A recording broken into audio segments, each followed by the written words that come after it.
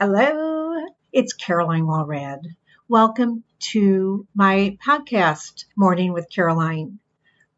I did something different I'm sharing with you today because I always say I'm doing the same thing day in and day out. I have the same habits. I'm sure you're maybe like this too.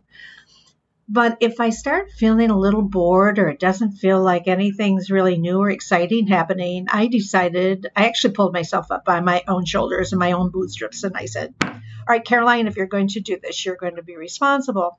And so I have decided that this week I have been doing something new, if not once a day, 5 times a day. I am really enjoying this. So here you go. I'll give you an example of what I do, and then I know you're going to find your own examples because we all do things there differently. So I do go swim at a local fitness area that has a pool inside.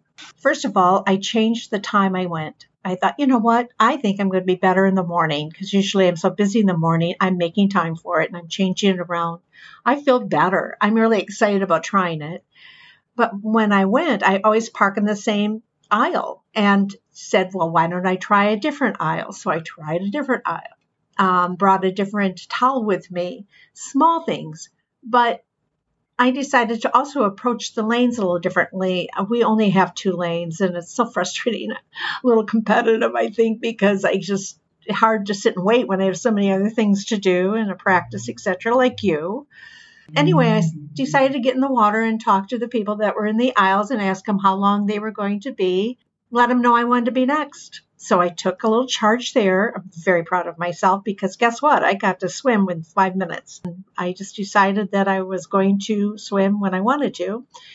I also decided I was going to walk at night. Decided to take a different way to go. And I used to walk my dog, so I walked my dog, and we did have about 3 or 4 different avenues. He was a little bit of what I call homeopathically a tuberculinum. He really needed change.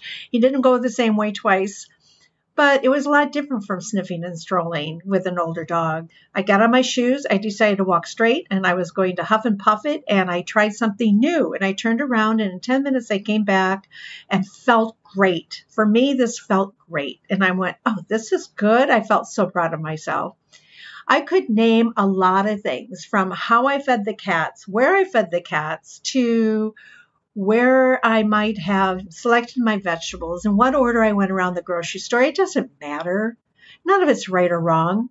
It's just for me. And you know what? I changed my life in 2 or 3 short days.